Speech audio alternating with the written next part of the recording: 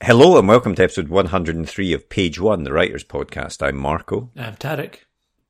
And thanks for joining us on the Page One podcast, where we like to speak to writers of all kinds about their writing careers, how they got into the industry, and try and get as many hints and tips as possible.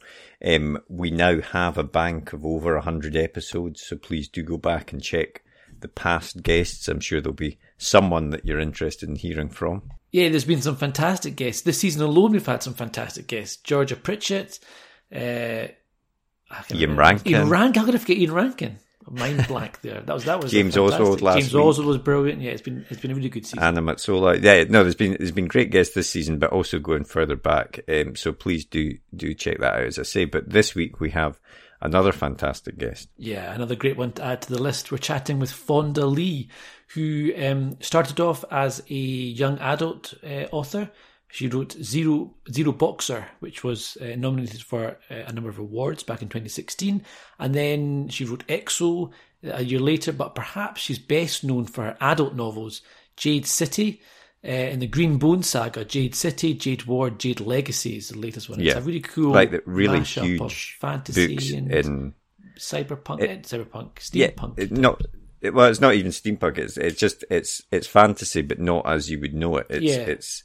It's not medieval European fantasy. Yeah, exactly. And we talked to her about that quite a lot because, when people think of fantasy, they think of a sort of medieval Europe setting. They think of wizards. They think of all these things. But this is set in almost like a modern day world, albeit not this world. But there is some magic through the use of jade. It bestows powers on people. Yeah. And it's really like a gangster saga, a family gangster saga, element to, isn't there? Yeah, like a sort of Godfather type story. It's a fantastic mixed with some brilliant action scenes, sort of wuxia type, Crouching Tiger, Hidden Dragon type fighting scenes as well. So really spectacular books that have won huge amounts of awards. Yep. Already in like the top 100 fantasy books of all time for a lot of people. So it was really interesting speaking to Fonda about all of that, about where she got the idea, and, about as well writing outside your own comfort zone and your own experience as well. And what's needed when you do that sort of thing. So there's a lot of fear that people have about writing about something which they don't have personal experience of, I suppose. And there's that dangerous, as I suppose it's a danger on both sides. You can either stick to just what you know so strictly that you never write about anything else, and the opposite is you write about something which you don't really have any authority on and didn't sound authentic, and it's, how would you balance that? I just think that, I mean, we do talk about this in detail with Fonda, so we won't go into too much detail here, but my own view is that, books would be so boring if people only wrote about things they know. There's a need to bring authenticity and to understand what you're writing about. I think that's vital. That's the key. But that doesn't mean that if you haven't personally experienced it, you can't write about it. No, as long as you've got a reason for writing about it. I think that's the important thing. But anyway, we're giving a preview of our discussion in the podcast. The one thing I'll say before we go on is that people should stick around for the end of this episode because there's a very special announcement coming. Yeah, so if you watched on YouTube or listened to our episode with Ian Rankin, you'll know there was or follows on social media, there was a big competition to win a number of books, including a signed book by Ian and some signed Page One notebooks. And the winners have been picked. The competition is now closed, and we will be announcing the 5 winners at the end of the episode, so please do hang around for that. But we'll play a quick advert for Page One, our writer's notebook, and then we'll be back at the end of the episode to announce the competition winners and also to let you know about next week's guest. But for now, on with the podcast. The blank page. To some, it's terrifying, an obstacle to overcome. But we prefer to think of it as an opportunity, a blank canvas to be filled with all of the adventures and characters in our head. So how to overcome that fear? Well, we all know the best advice for a writer is write. Seriously, Get words on the page and more will follow.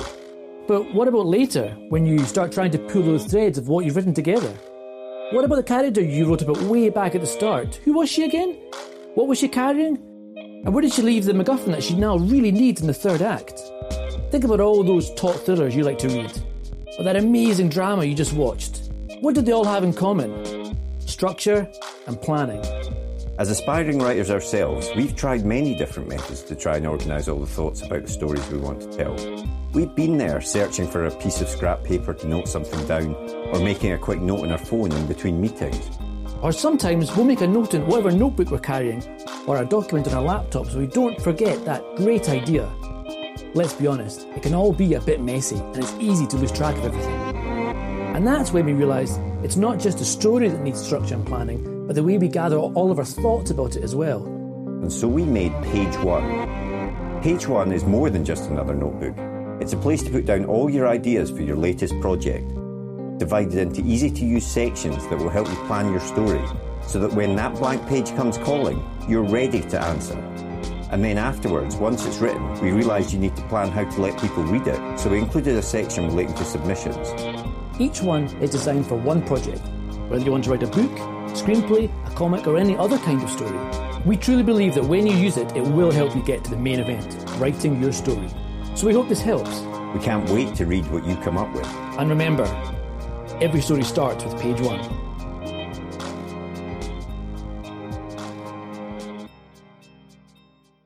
Did you always want to be a writer?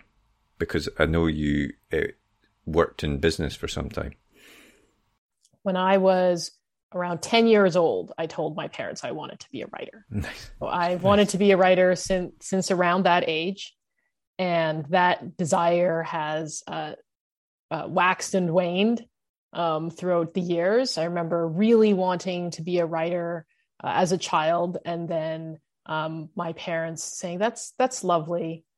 Make sure that you get good grades, go to college, and get a job that can financially support you.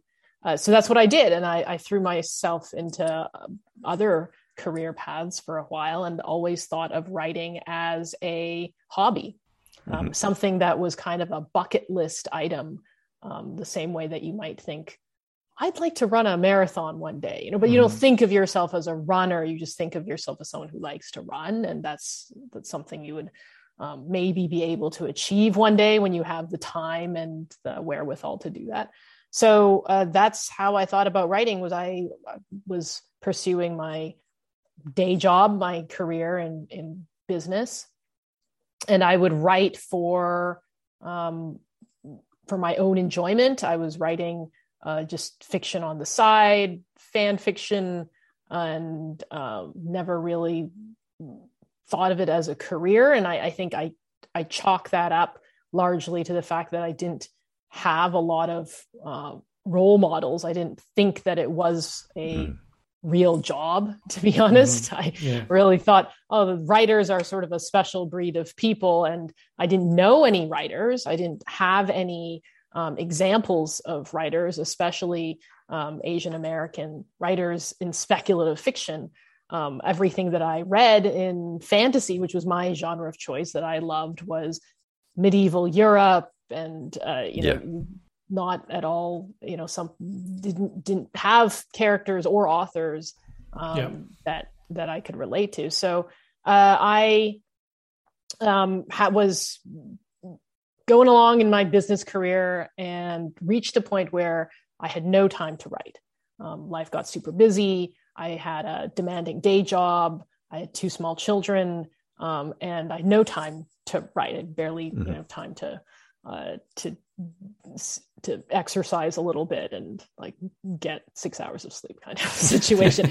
And sounds familiar. And you all reached that. So I kind of had I guess you'd call it a third life crisis, middle 30% life crisis, where I realized I wasn't, I'd lost something that I really enjoyed. And I was at this point in my career where I was supposed to be determining my next path. I was at a promotion juncture. And so my manager was asking me things like, well, where do you see yourself in the company in 5 years? And what what track do you see yourself on? So I was doing all these like career visioning exercises where you think about what do you enjoy most and what are your goals. And through that whole process, the outcome that my manager most definitely did not expect was me thinking to myself, I don't want to do any of these jobs. What I really want to do is get back to writing. Because you answer all these questions like, well, what did you most enjoy when you were a child, and what comes naturally to you, what feels like fun, like writing. So this whole time, had you been writing on the side? Then have you been doing stuff just for yourself? Earlier on, I had been, and then I had a fallow period of about 4 to 5 years where I didn't write. I didn't have time to write, and that was the point at which I was like, that was something I used to really enjoy, and I've lost it. I want to get back to it. So instead of, recommitting myself to my day job and stating that I wanted to be a director in 5 years or whatnot, I said, actually, I'm pretty happy at this level. I just want to, I want to actually cut back on my hours. And my manager was very supportive because she thought, she needs, time to spend with her family. But I did not spend that with my family. Instead, I started taking writing classes and working on a novel manuscript. So that's what I did for a couple of years. I said, I'm going to try and get published, because that was always the dream that I had in the back of my mind. One day I was going to write a book. Yeah. So I became serious about writing for publication, and I started working on a novel manuscript, and I wrote a novel. I took writing classes on the side, and then I queried that novel and started to get a little bit of interest. I had a few requests, full requests, and in the meantime I started writing another novel, and I wrote that novel, and I brought it to a writing conference where I got a lot of interest, and then landed an agent, and that became my debut novel. And at that point, I started to transition out of my day job and find ways to make writing my main focus.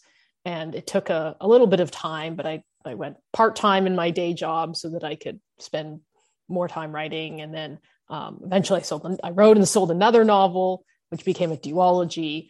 And I quit my day job, but then contracted back as a consultant so that I could take projects for several months at a time, and then not take a project for several months so I could work on my novels.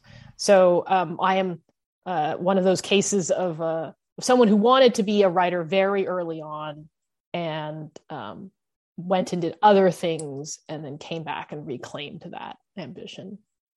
And you said you there that you did writing classes as well. I mean, did that, how important in the development of your writing do you think that was? I think it was important for two reasons. The first was just the discipline of doing it regularly and considering it as a serious commitment.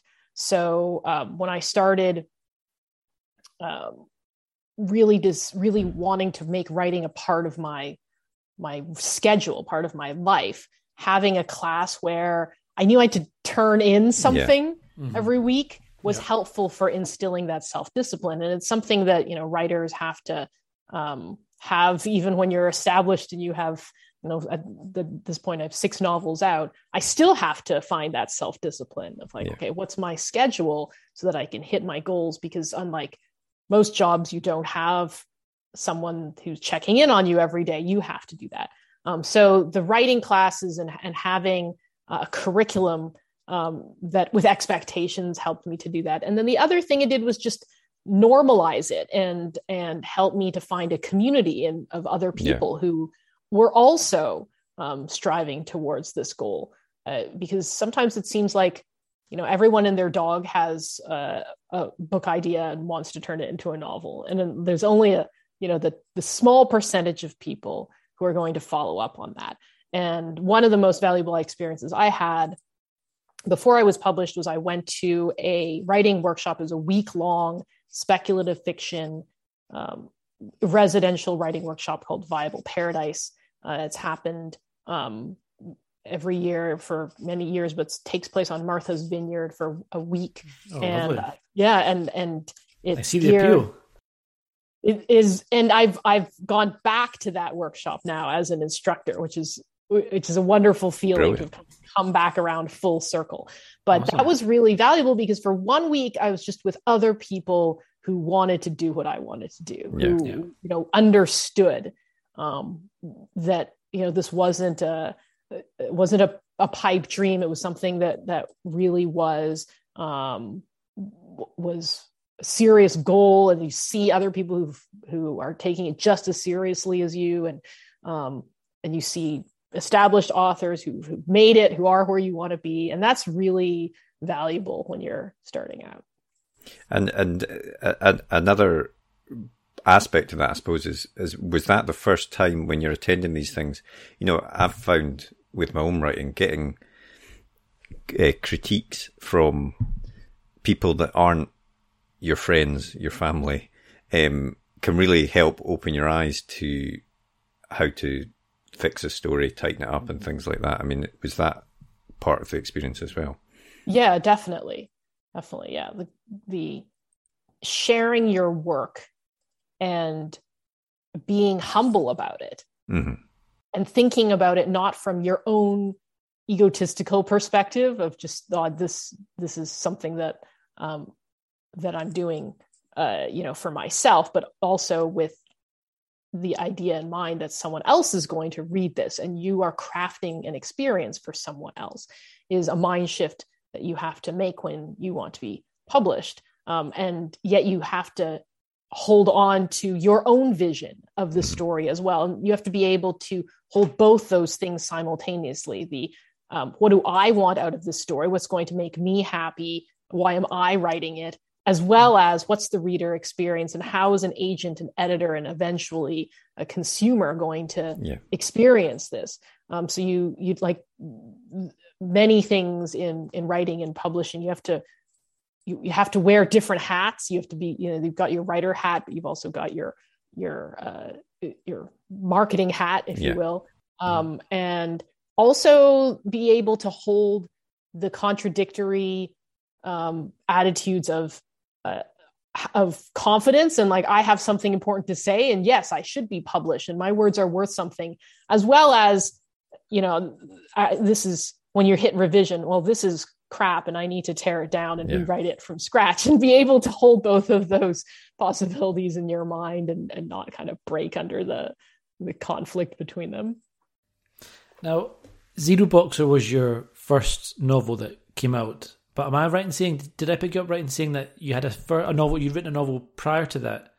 Zero Boxer was my debut. Yeah. And I had written about 1.5 novels before that one, that are now not to see the light of day. So what happened with those ones? I take it you wrote it, and then did you try and get that one going somewhere and didn't find anything? So I wrote one novel that I thought of as like a practice novel, and that I didn't intend to get published. I was just trying to figure out like the shape of a novel and how to do one. And then I wrote one that I did query and sent to agents, and that got some interest but didn't end up selling.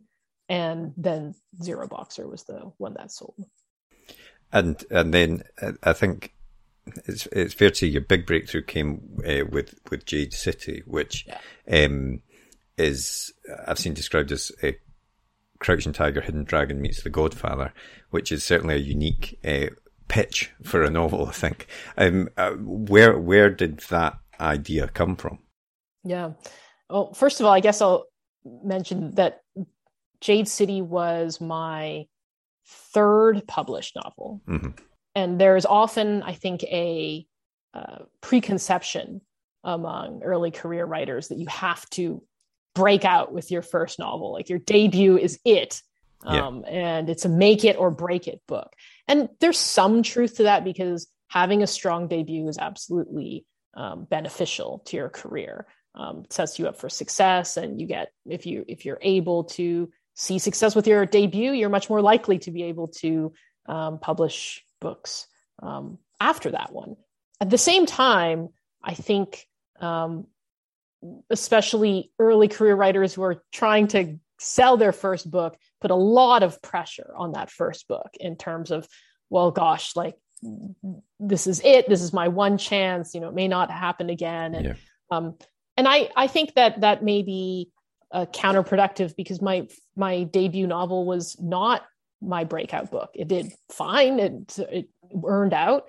But I sold it for a relatively small advance to a medium-sized independent publisher, and won some awards. It ended up on some state lists, but it was by no means, a breakout. And I now look back on it, and I'm still extremely fond of that novel. But I got so much better as a writer between when I wrote that novel and when Jade City came out. Jade City came out because I was, first of all, it was my first adult epic fantasy novel. So my previous novels had been young adult science fiction novels. And I had this really a sort of an aesthetic, a vibe to the world that came to me first. So back in 2014, so this would have been before my debut novel came out, I was brainstorming in one of these moleskin notebooks that I carry around, and I wrote just the title. The title came to me, Jade City, and the premise, which I jotted down underneath it, which was a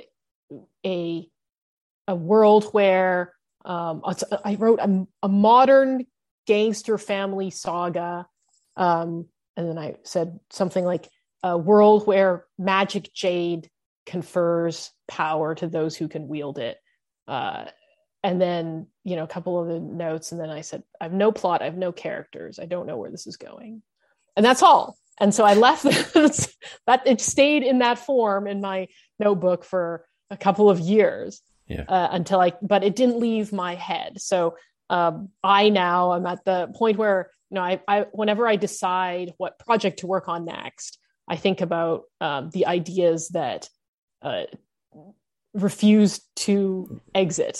So you have ideas all the time, right? As writers, we're usually no lack of ideas, but oftentimes they pop into our head, and like 3 days later, we're like, what were we thinking about? That makes no sense. And they exit just as quickly. But the ones that stick around are the ones that are kind of screaming to be paid attention to. So I started working on it and fleshing it out. And it really was a case of the world and the premise was really strong in my mind. The vibe of this modern fantasy, like taking from a bunch of things that I loved, including gangster cinema and kung fu movies and wuxia, martial arts, adventure, and epic fantasy, and taking these things that I enjoyed and mashing them together in a way that felt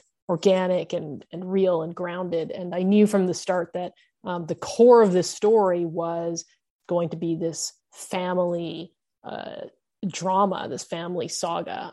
One of my favorite films, no surprise, is The Godfather, but not because it is necessarily a gangster movie, but because it's a family saga in which the characters happen to be gangsters. So that's kind of the inspiration point for that story. And when I wrote the Green Bone Saga, I had no idea if it would sell, because I was under contract for this YA duology that I was working on, and I was entering a new genre. And I'd always wanted to write both adult and young adult. So I'd been working on this adult project, but that meant going out on submission, and no idea if it would sell, if it sold, whether it would be one book or more books. So I had to really write it from a place of faith and thinking, well, if this goes nowhere, at least I'm enjoying myself, and this is what I want to see. And it really was the book that I wanted to read that I couldn't find on the shelf, and that I wrote because I wanted to read it. And fortunately, we found a great editor and home for it.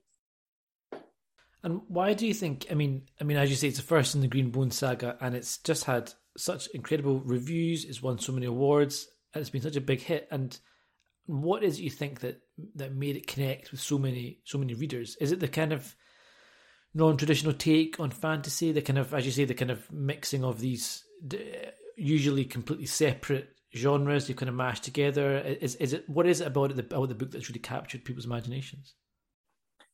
It's interesting that you ask that, because I actually think the fact that it is a non-traditional fantasy and that it is this sort of cross-genre blend made it harder to sell initially. So it was by no means a hit out of the gates. Its success has been a slow build that has been driven very much by word of mouth.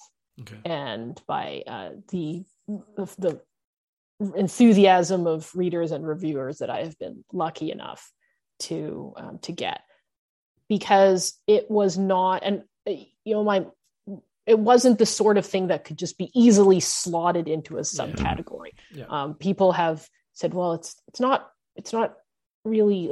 traditional medieval fantasy. It's not urban fantasy exactly. I mean, it is, but it doesn't fit kind of the accepted or common perception of urban fantasy. And because it's not our world with kind of hidden magic world, it's a completely different secondary world.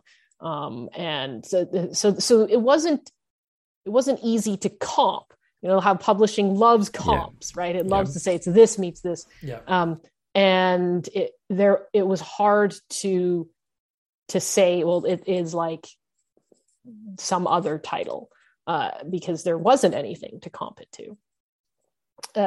And so it was, there was, I think that the reason it has grown to the level that it has is because of the enthusiasm of readers for these characters and for the world, but especially for the characters. I think even though it's set in a secondary world and there's this magic element, it really the story comes down to the relationships between these family members, and obviously this family is a lot more violent than most, but there's so much to relate to in terms of the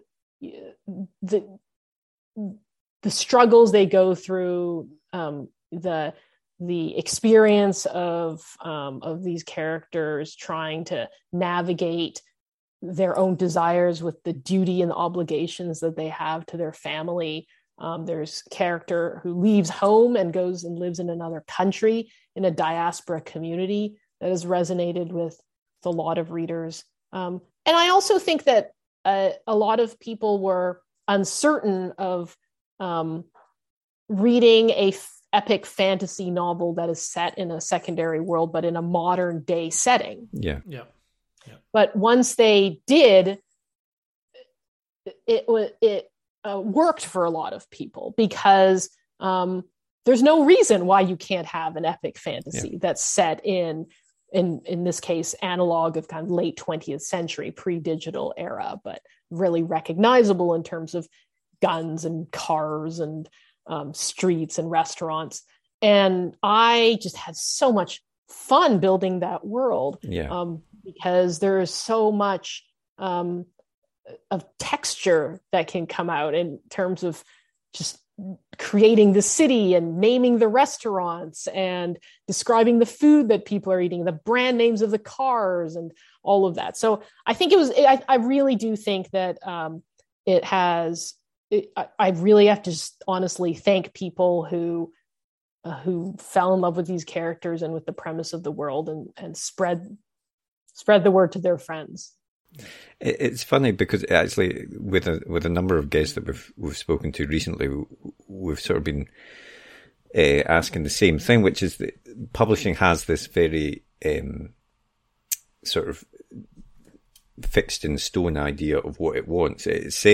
You'll hear editors and agents saying, we want something new, we want something different, but in fact, what they actually want is a tiny little twist on something that's already existed most of the time. Yes. Otherwise, they don't want to take the risk. So, yeah, it's interesting to hear that Jade City started slow and then it obviously built up by word of mouth. And it does seem to me that people are more, they may not even know it, but they're more open to different kinds of stories than publishers and agents think that they want. I'm thinking even on TV, you know, with streaming services, you've got a lot of foreign stuff. You've got the sort of Korean stuff like Squid Game and stuff. You've got Scandi Noir. All of that stuff is, people are suddenly realizing that they don't mind subtitles and they enjoy these stories that are a bit different from what they've traditionally grown up with. So do you think the industry is changing a bit and will be slightly more open, but very, very slowly? Yeah.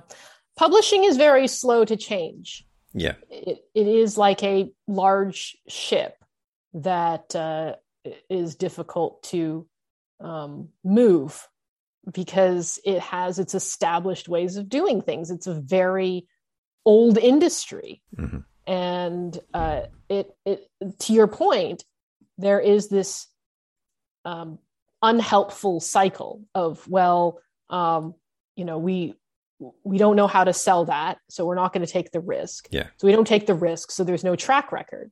So we're not going to try. You know, so there's this cycle of being safe and going with the things that have established track records. And you're right. And we hear that kind of hypocritical talk a lot. We want something fresh, we want something different, we want something new, but not too fresh, different, or new. You know, just what we want is we want something that we can compare easily to something that's already a hit, but that is slightly different, so that we can sell it as fresh and new while tapping into an already existing large base of readership. But the reality is that you know, and I know this from coming from a business background, marketing background as well, is people don't know what they want until you give it to them and you show them what's possible. So if you're producing something based on like the wagging of the dog's tail, you know, you're only ever going to be kind of chasing the last thing that was popular. And once people see what's possible, that kind of opens the floodgates. And I do think that these last, I would even say 5 years in genre fiction have been an opening of floodgates. I do not think Jade City would have been published 10 years ago, even. The market wasn't there. Like there just was, it's a different landscape now than it was, which is wonderful.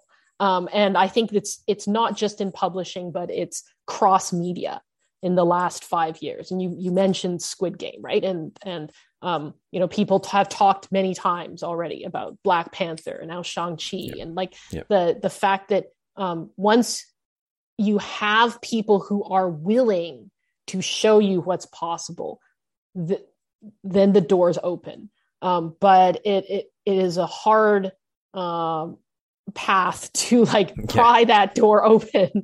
And I feel like I was, you know, I'm fortunate to have been kind of a part of that wave and to still be part of that wave of you know, the genre broadening and the idea of what speculative fiction, what fantasy and science fiction can be, really becoming more mainstream and a lot broader, and just more encompassing, really. And that's great, because it means that, you know, there's much more room to create in and much more choice and possibility for readers. Now, Green Bone Saga, obviously it has elements of Western and Eastern storytelling.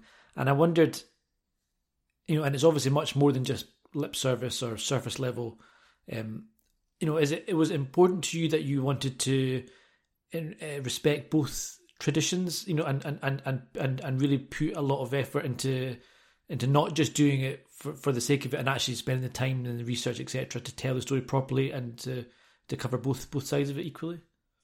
Well, for me, it came from just a personal place of inspiration. I'm a second generation Asian Canadian American. I was born in Canada. And I grew up consuming Western media, all the traditional epic fantasy, Martin Scorsese movies, that was 100% my diet for my childhood. And my dad was always trying to introduce me to Eastern storytelling traditions. And, he introduced me to I remember Crouching Tiger, Hidden Dragon came out, and I was just, I loved that movie. I'd never seen anything like that before. And my dad was like, oh yeah, if you like that, here's like 25 other things, all these books, many of which, he had to hunt down English translations for me. And so then that I really sort of in my teens and 20s started to consume a lot more stories from Eastern cinema, and like watching Hong Kong crime dramas and kung fu movies, and rediscovering kind of all these things that my dad tried to show to me when I was younger, but I completely rejected. So I'm very much a product of just consuming stories from both Eastern and Western tradition. And that just felt like a very natural place for me to go when I was writing my fantasy story, because I've not lived in Asia. So much of my conception of Asia really comes from the stories that I consume from media. And so that was, I wouldn't even say, like, it wasn't a like, oh, like this will make my story cool or different. It was just, hey, what do I want to see? Mm-hmm. And like, what's really influenced me personally? And I wanted to write from a place that felt true to myself in terms of what excited me. And I've said this before, I feel like the Green Bone Saga is a very Asian American story, because it is that kind of bicultural blend of inspirations. And do you think that someone, to be able to tell that kind of story, is it important to have first-hand experience of that kind of culture, or is it something which someone could research, or is there we were chatting with Matt Ruff a while back, who wrote Lovecraft's A Country, and obviously that's about kind of the racism in the South, and he's a white author, and that's an area which a lot of people would have a lot of nervousness writing about, something which they hadn't really personally experienced. And I kind of wonder what your view was on writing books which are really kind of set in a kind of cultural pot, and how much of an experience that an author needs to have to be able to write about something that's maybe outside their wheelhouse. Yeah, I think that this is a question that every author has to answer for themselves. I don't think there is a blanket answer to this. I firmly reject the idea that you cannot write outside of your own individual background or experience. I also firmly believe that the work that you do should be something that you are suited to write, and that you have to be coming from a place of authenticity in some way. So I reject both extremes of the, you have to stay in your lane. I don't believe that. I also believe that, like, it is important to be treating your subject matter with from a place of respect and sensitivity and personal connection. And that's why the answer is different for every author. And it is not, by the way, just an issue for those who, let's say, an author who's white who wants to write a character who comes from a different ethnic or cultural background than them.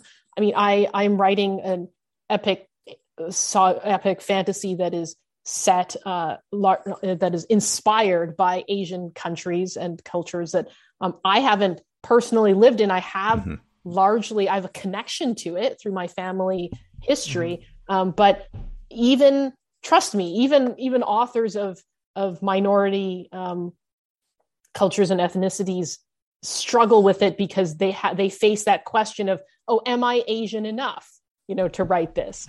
Or, yeah. Like, and any sort of gatekeeping or identity policing is really counterproductive to this whole issue. But I think all I can say is that whatever you're writing, ask yourself, why am I writing this? Why am I the right person to write this? And that may be a different answer. I mean, you may be somebody who has a really deep cultural understanding of a place because you have lived there for 15 years. Even maybe if let's say you're writing about Japan, but you're not Japanese, but you've lived there for 15 years. I mean, you have an insight there that might give you, a huge advantage and a reason to write.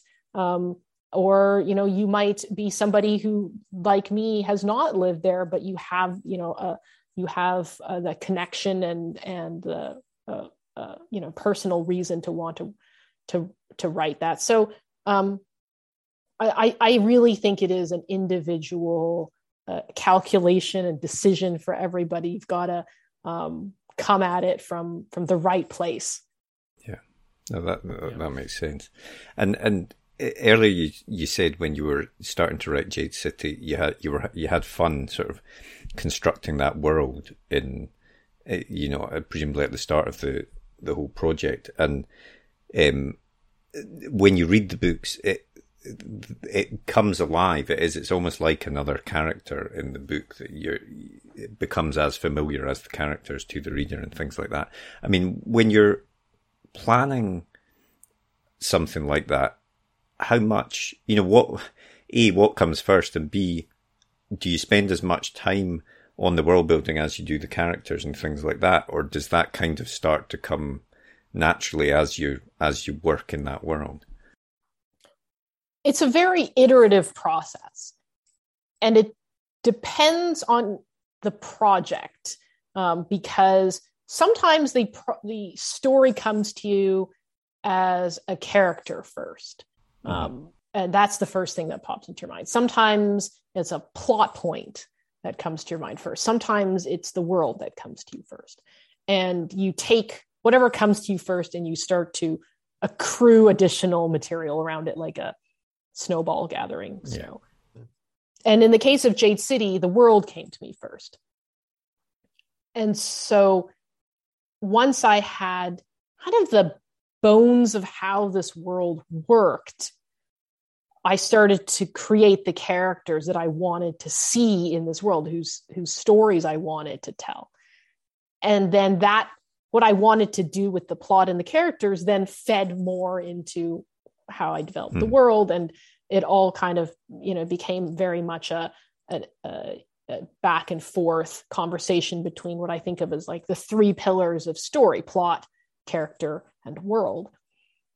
And that process is a lot of fun, because you kind of have to stay open to doing world building and developing in parallel with developing the plot and with the process of developing the characters. And I usually, I love world building. I'm a world building junkie. And so I tend to spend a good 6 to 8 weeks before I even begin writing page one, just doing research and development and outlining and world building. And I then when I start writing, I'll hit places where I might have to pause and go back and do some more work. Or, in the revision process, I'll come across things where I'll have to do more research, and that'll lead me to develop other areas. So like a good example of this in the Green Bone Saga is when I started writing Jade City, I had a vague idea of the outside world beyond the island of Keikon, but I didn't fully flesh it out. I just knew that Jade is this really important resource, and it influences the trade that this country has with its outside partners, and that there was this other big country that was kind of a Western power analog, and they buy Jade from KCON. So like I knew that was part of the background of the story that was being told in the first book. But I didn't develop like the entire geography of Hispania and what the cities were and all of that until I hit book 2. And once I knew that it would be a trilogy and I was under a 3-book deal, then when I hit the second book, I'm like, okay, well, I've already sort of set up this background of the international geopolitical dynamics in the first book. And now I can go and explore that and do the world building for all that. And how am I going to develop that in a way that serves the story that I want to tell? So it is very much there's not really kind of like it's not a chunked process. It's very much like parallel processing all of it. And it sounds like you do a lot of work, kind of research work on the world before you start writing. Is it a similar thing you do for the plot? Do you plan out where the plot goes, or does the plot just kind of come to you as a process, as a part of having worked out the world? I do plan. I do tend to be an outliner and have a rough outline in place when I start writing. For me personally, I need to know where the story ends. Mm-hmm. That's how I can begin. I won't start writing a story until I know where I'm headed. I know there are authors out there who just sit down, they start typing, and I don't understand. I don't know. Crazy I don't people. know how they do it. Yes, that it's a mystery to me. But I need to know the destination, and I need to know kind of some of the main turning points in the story. In the same way that, like, if I said I'm going on a trip, I need to know, hey, I'm going to drive to Los Angeles and I'm going to stop at San Francisco along the way. Like, so I made the exact path that I take. I don't know yet. But I do need to know some of the big moments. So Jade City is a great example of this. I knew how it would end. I knew some of those big turning points right off the bat. And are you someone that tries to get quite a clean first draft, or do you try and get the draft out of the way and then revise it after that? Yeah. My first drafts tend to be relatively clean. I am not a fast first drafter. I have tried to do NaNoWriMo. I have failed multiple times. I have, and my failed NaNoWriMo projects have turned into published novels. So anyone listening out there who struggles with NaNoWriMo, you do not need to be good at it to become a published author. I tend to draft fairly slowly, but my first drafts tend to be relatively clean. And there's times though that I just have to throw caution to the winds and vomit out stuff as quickly as I can because I'm in a tough spot and I just need to write around something. But for the most part, I am a pretty slow and steady writer. That is quite a useful piece of advice, isn't it? Because sometimes when you're writing, you can get stuck at a point, and some people will sit there for days sometimes trying to, fix that bit, but it can be helpful just to sort of jump over it almost and think, I'll come back and fix that later. Yeah, definitely. I've done that before. I've also written out of order. Each of the 3 books in the Green Bone Saga necessitated a different approach because Jade City was a pretty linear, straightforward writing process. But Jade War, there's a whole section of this book that takes place in another country. And it was difficult it would have been difficult to write it jumping back and forth. Yeah. So I wrote multiple chapters in this other location with this other character and wrote the whole other stream. And then I would stitch them together and figure out how to break them up so that they worked chronologically. And sort of like filming a movie, like you try to film all of your shots in one location and then all your shots in another. So that was Jade War, and then Jade Legacy, which just came out in November, was this this novel that covered this large amount of time chronologically, and holding it all in my head. It's a 700 plus page book, was just brain smashing in its complexity. And so I broke it into smaller pieces. I had to think of it almost like seasons of a TV show. So I would write the first quarter of the book and then stop and review that first quarter. Okay. And kind of do a 1.5 or, a second draft of that section before I moved on, because that whole section had to hang together before I could jump 5 years in the future and do the next section. Yeah. So each of those, that's just in the same trilogy that I had 3 different writing experiences. So every book is, it's like raising kids. Like you think you got it nailed after the first one, but no. Not that way. Don't tell Tarek that he's just had his first one. It gets harder. Oh, congratulations! And you've got the prequel novella coming out in April, and I kind of wondered: is this going forward? Is this a world you see a place you could tell more stories in? Do you have an overall kind of arc of where you want things to go, or is it kind of something pop in your head and you think actually that'd be a good Jade City story to tell? So the main trilogy, the Green Bone Saga, is complete. That's the story that I wanted to tell. And I'm having fun adding on little pieces to it because the novella came about from the publisher at Subterranean Press and the editor saying, hey, will you write us a novella? And I was at that point in the thick of writing a 250,000 word trilogy ending novel. So a novella sounds delightful. 40,000 words. It's like 4 chapters. So I was just absolutely enamored with the idea of writing something short, and the idea of writing a story with different characters in the same world that explored sort of a different perspective, and it's sort of a noir mystery. So it's if the Green Bone Saga is The Godfather, this is like Chinatown.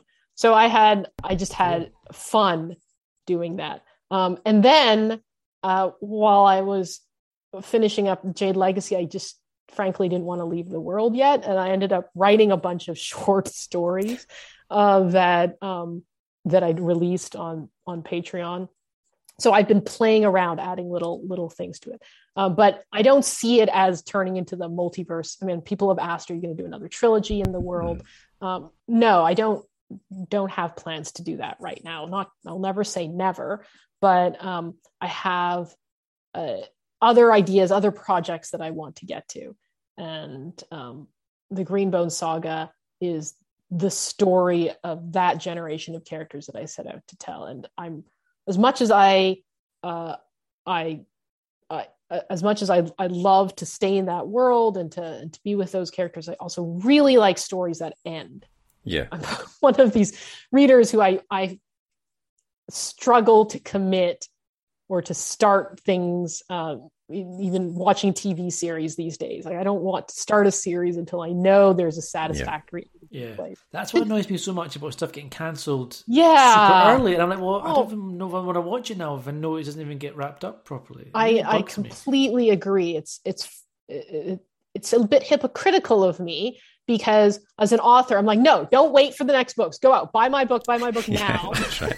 As a consumer, I'm like, oh no, I'm waiting. I want to make sure this thing's going to end so true. in a satisfactory way. So I completely understand where readers are coming from, those who want to wait. And that was actually factored a lot into the pressure that I felt to finish the trilogy within a reasonable amount of time, because that's what I would want. I also just selfishly very much wanted to be satisfied with a complete story. Well, it's definitely a complete story, and also in the world of fantasy books, finishing the trilogy at any point is right. quite an achievement these days. Yes. But we were talking about TV there. The Green Bone Saga is in development. Is it still in development for it TV? It is. Yeah. And so it's been what stage optioned. is it at? Yeah. It's in I guess what we call development hell, which is this indeterminate amount of time in which it is in development.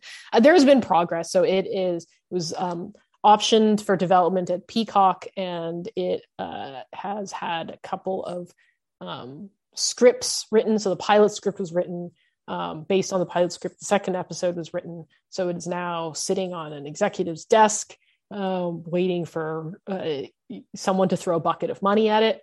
And as the author, all I can do is not that different from what readers and viewers can do, which is cross my fingers. And I mean, I genuinely think I'm amazed it hasn't been snapped up. It's the perfect sort of thing for a streaming service. I would have thought the story to tell, but hopefully it will be. Hopefully we'll see it soon. Well, the creative team certainly thinks so. Excellent. So we'll have to keep our fingers crossed. Awesome. And you've also got Untethered Sky, which has just been announced. Is there anything you can tell us about that? It is a standalone novella. I really did just spend this past year writing short things because I think I needed to reset my brain. What happened was, so I've written a standalone novel, then a duology, then an epic fantasy trilogy. And I thought, at this rate, the next thing I'm going to write is the 10-book. Yeah, that's right. I'm not exactly. I'm like, this is not a trajectory that I want to be on. So I really went the other direction, and I wrote that Green Bone Saga novella, Jade City of John Loon, and I wrote a number of short stories, which are coming out. A couple of them are coming out this year, and then I wrote Untethered Sky. So I've written. It's weird because 2021, I thought, gosh, I didn't write a novel, but I ended up writing 2 novellas and a bunch of shorts, which altogether kind of ended up being about the word count of a novella. But Untethered Sky was a project that I started before I wrote the Green Bone Saga. Right. It's funny with just the way projects work out. Nothing ever dies. You hear about writers putting out books that they've been working on for 12 years or what have not, because so you have ideas that you start working on and then you set them aside and you work on something else, but that idea doesn't leave and you come back to it eventually. So Untethered Sky is an example of that, where I started writing it and I liked the idea, but I wasn't quite sure where it was going, and I set it aside. And I still really liked the premise, but I didn't just kind of shelved it for a while. And I was at Worldcon a few years back, and an editor at Tor.com, Jonathan Strawn, sat down with me over breakfast and he was like, I love Jade City. Have you ever thought about writing a novella? And I was like, no, but sounds lovely.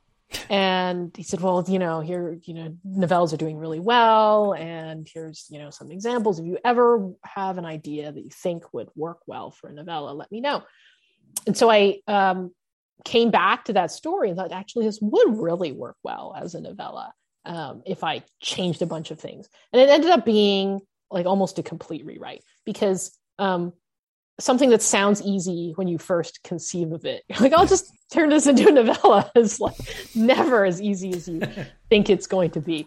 But it's very different from Green Bone Saga. It was a way for me to kind of stretch in a different direction. I feel like that is a great for me personally, that is the role of short fiction, because my big projects are such a huge investment in terms of time and effort. The Green Bone Saga has taken up 7 years of my life, and something that can be written and finished within a few months is where I can play. It really feels like just exploration and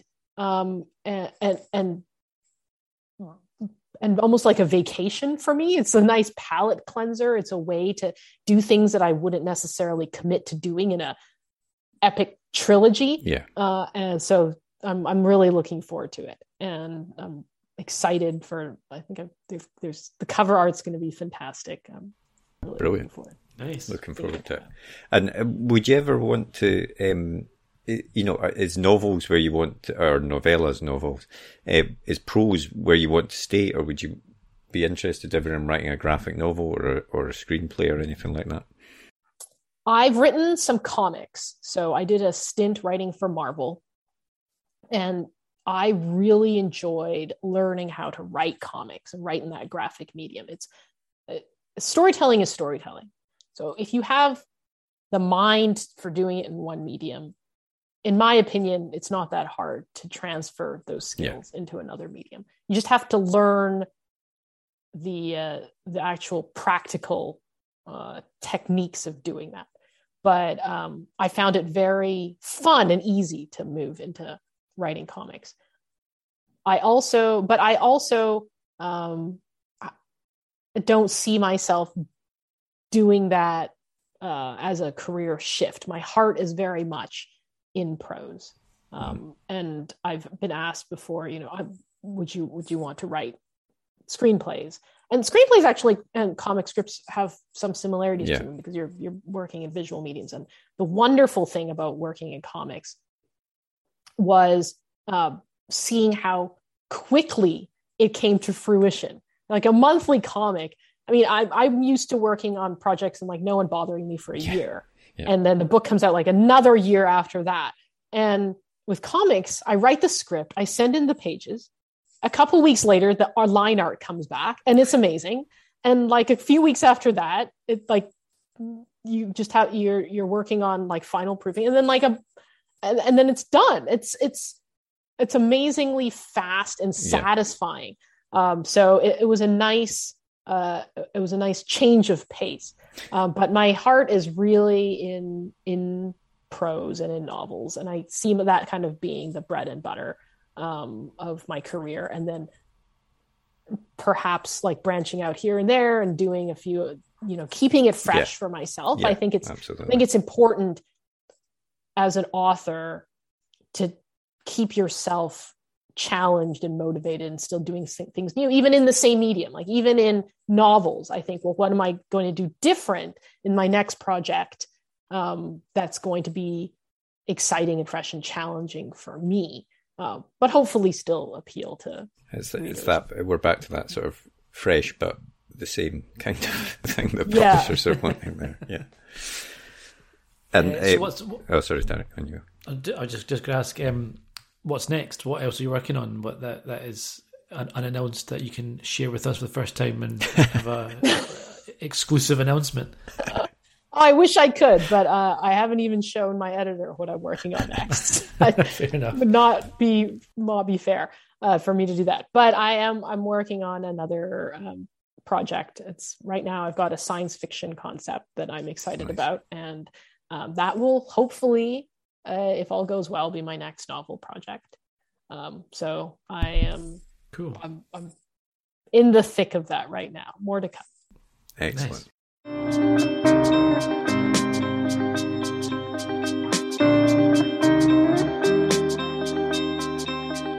What was the last book that you read? The last book I read was Shogun by James Clavell. Nice. A classic. And I always try to read in my genre and out of my genre. So I try to kind of swap back and forth a little bit and make sure I'm obviously science fiction and fantasy is my home. And so I'm always going to read quite a bit in there, but I get so much inspiration from outside of the genre as well. Like you can tell the Green Bone Saga is highly influenced by gangster stories and crime drama. So I was on a little bit of a historical fiction kick. So I decided to tackle Shogun, and it's a great read. So that's the last thing that I read. Awesome. I've got the first 2 books of that series on my Kindle, which I've not read yet, but I've been looking for some time. I know they're massive books, but they are.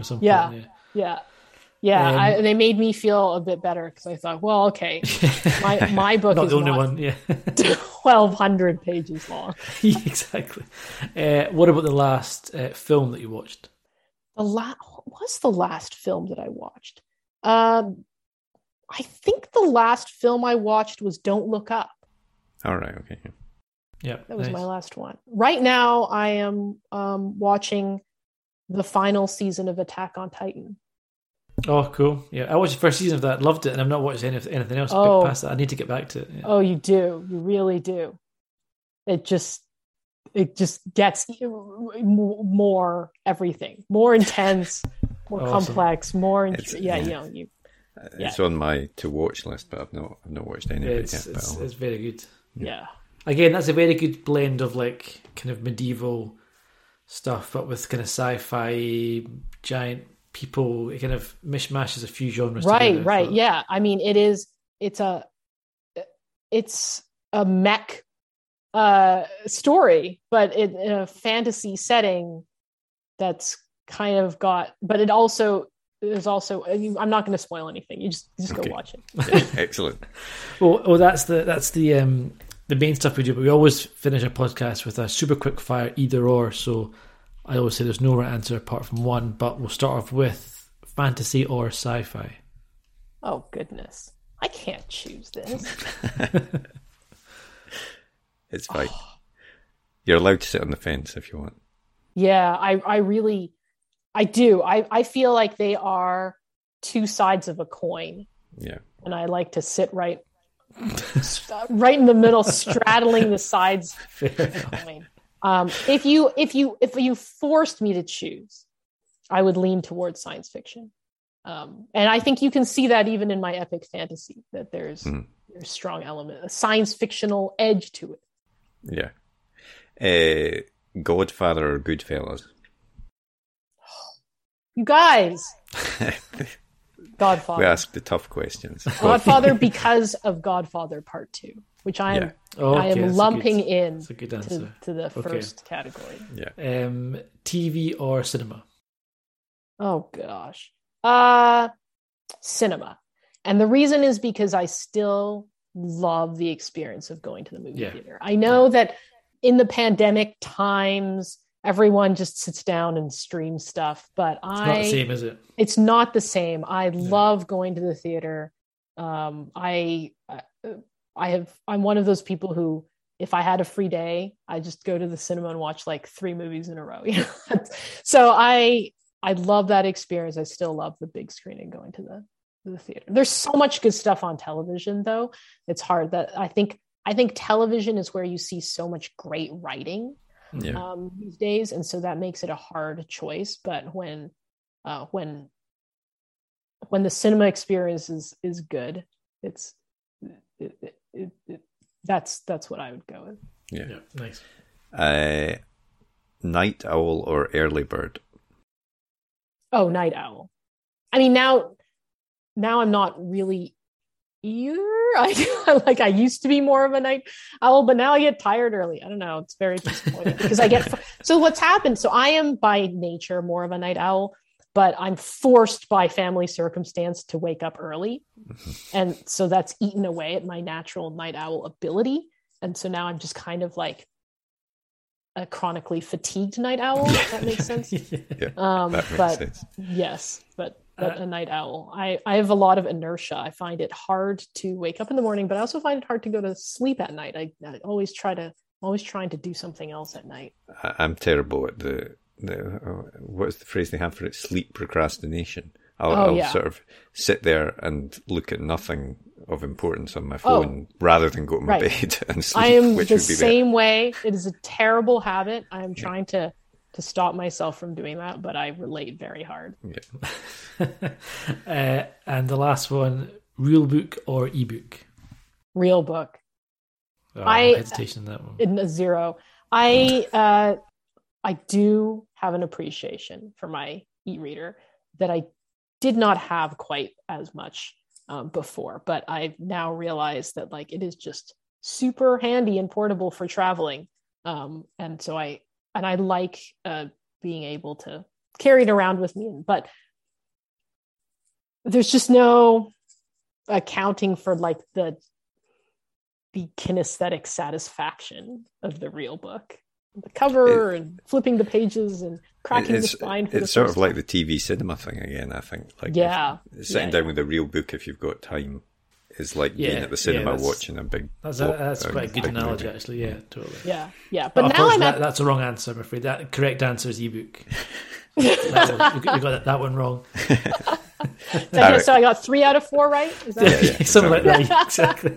But you know what I will do? You sat the fence for one as well, so you did pretty badly at this one, actually. I will say, though, my habits, ebooks have changed my purchasing habits in the sense that I will now usually get the ebook first. Like I used to always want to, but shelf space is at a premium these days. Yeah, totally. So I will get the ebook first or borrow the ebook. And then if I really want it on the shelf, then I go out and buy the hard copy after the fact. Okay. Nice. That sounds like an ebook answer to me. I'm going to put that down as an ebook. Tarek is a big ebook advocate, as you'll tell. Yeah. And all of our guests desperately trying to find always say real book, books, so it's a big disappointment for him. Oh, well, but you didn't ask audiobook, which would have thrown another wrench into the question. That's true. Yeah. Audiobooks. I've definitely got into audiobooks recently. Yeah, I think lockdowns really got me into them more than it did prior, but yeah, they are great audiobooks. Yeah.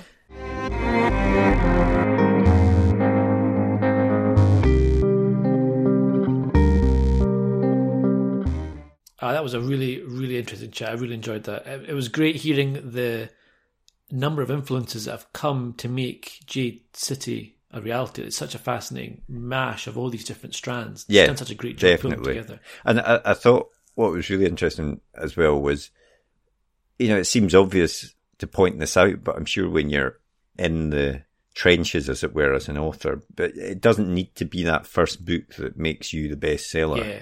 Absolutely. With Fonda, it was her third book that really broke through for her, and even then it was this kind of slow burn before it really picked up speed. But I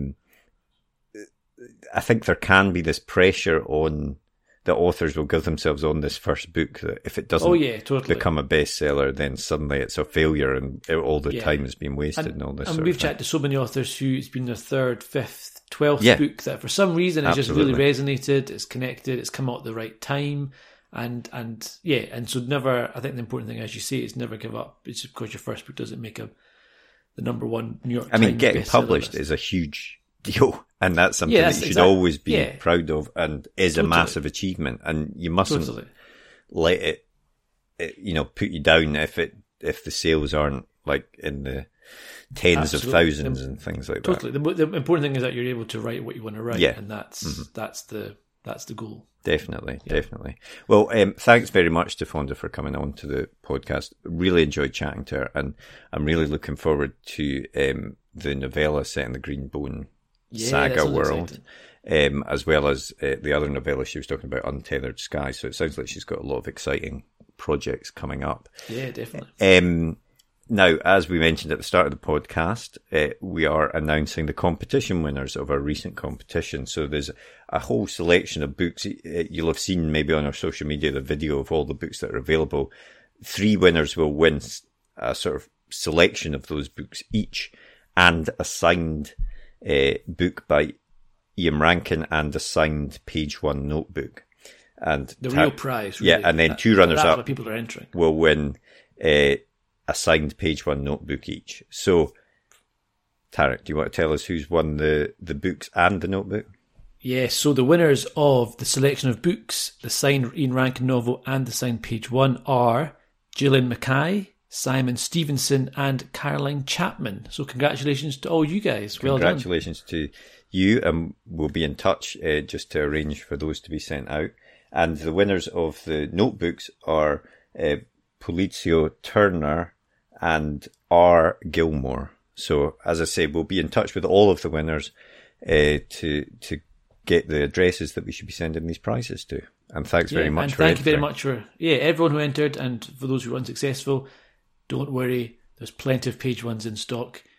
I'm happy to sign them if you want it signed. Marco could sign them. Exactly. Tim, the boss man, can sign them if you want. You know, Tarek, how you can get a discount on your page 1? How? Tell me more, Marco. You can sign up to our newsletter on our website. So interesting. If you sign up to the newsletter, you'll get a bit of a summary of some of the recent writing advice some of our authors have been giving, along with a discount code for page one, and also a bit of information on what we've been reading and watching and things like that. So if you want to do that, that's a good way to get a discount on the notebooks. But before we move on, we should let people know who's on next week's guest, because it's another great guest. Yeah, we do indeed. As always, next week we're chatting with Ben Aranovich, who's an English author, screenwriter. He's written some Doctor Who novels, Blake Seven novels, but perhaps most famously at the moment is his Rivers of London series of novels, which are pretty huge. Yeah, really huge. Yeah, it was good fun chatting with Ben, just hearing about where that quite unique idea came from, and very unique. How it's spawned this massive success. Really, it's become not just a book franchise; it's a comic franchise. There's talk of a TV show. It's really, it could be. I mean, it's exploded anyway, but it could explode even further in the near future. Yeah. For those that don't know, it's am I right in saying it's kind of like the gods are the rivers of London and the UK? The sort of personification of the rivers, the real people and characters, and these sort of magic police, if I'm using air quotes there, interact with them and solve crimes with the help or sometimes with the hindrance of these rivers. It's a very interesting setup, I have to say. Yeah. No, it's unique, definitely unique. But I think, people like that are fans of things like American Gods by Neil Gaiman and things like that. Yeah, it's very similar to that kind of that idea sort of of taking idea. something and making it But into maybe a modern slightly day more god. light-hearted take on it all, I would say. But yeah. So yeah, that's next week's guest. And before we go, if you enjoyed this episode, if you wanted to rate and review us on Apple Podcasts or whatever your favourite podcast app is, that would be really helpful to us to continue to get these great guests on the podcast. And of course, if anybody wants to get in touch, you can always drop us a tweet in the Twitter machine, which is at UK Page One, and they can send us an email, which is podcast@rightgear.co.uk. Yeah, and the only other thing I'm going to say is that I mentioned our YouTube channel, which we did neglect for a long time. But we're back. We're back. So we're slowly uploading all of our previous episodes, audio only for most of them, but we're putting those up onto YouTube. So if that's your preferred way of listening, then soon all of the back catalogue should be up there. And we're hoping to have more video episodes in the near future as well. Yeah, we've got some very exciting things in the pipeline, which we'll talk to you at a later date. Indeed. We'll keep that as a surprise at the moment, because it's largely a surprise to us as well. I don't know what we're doing. Yeah. But otherwise, have a great week, and we hope to see you next episode. See you later.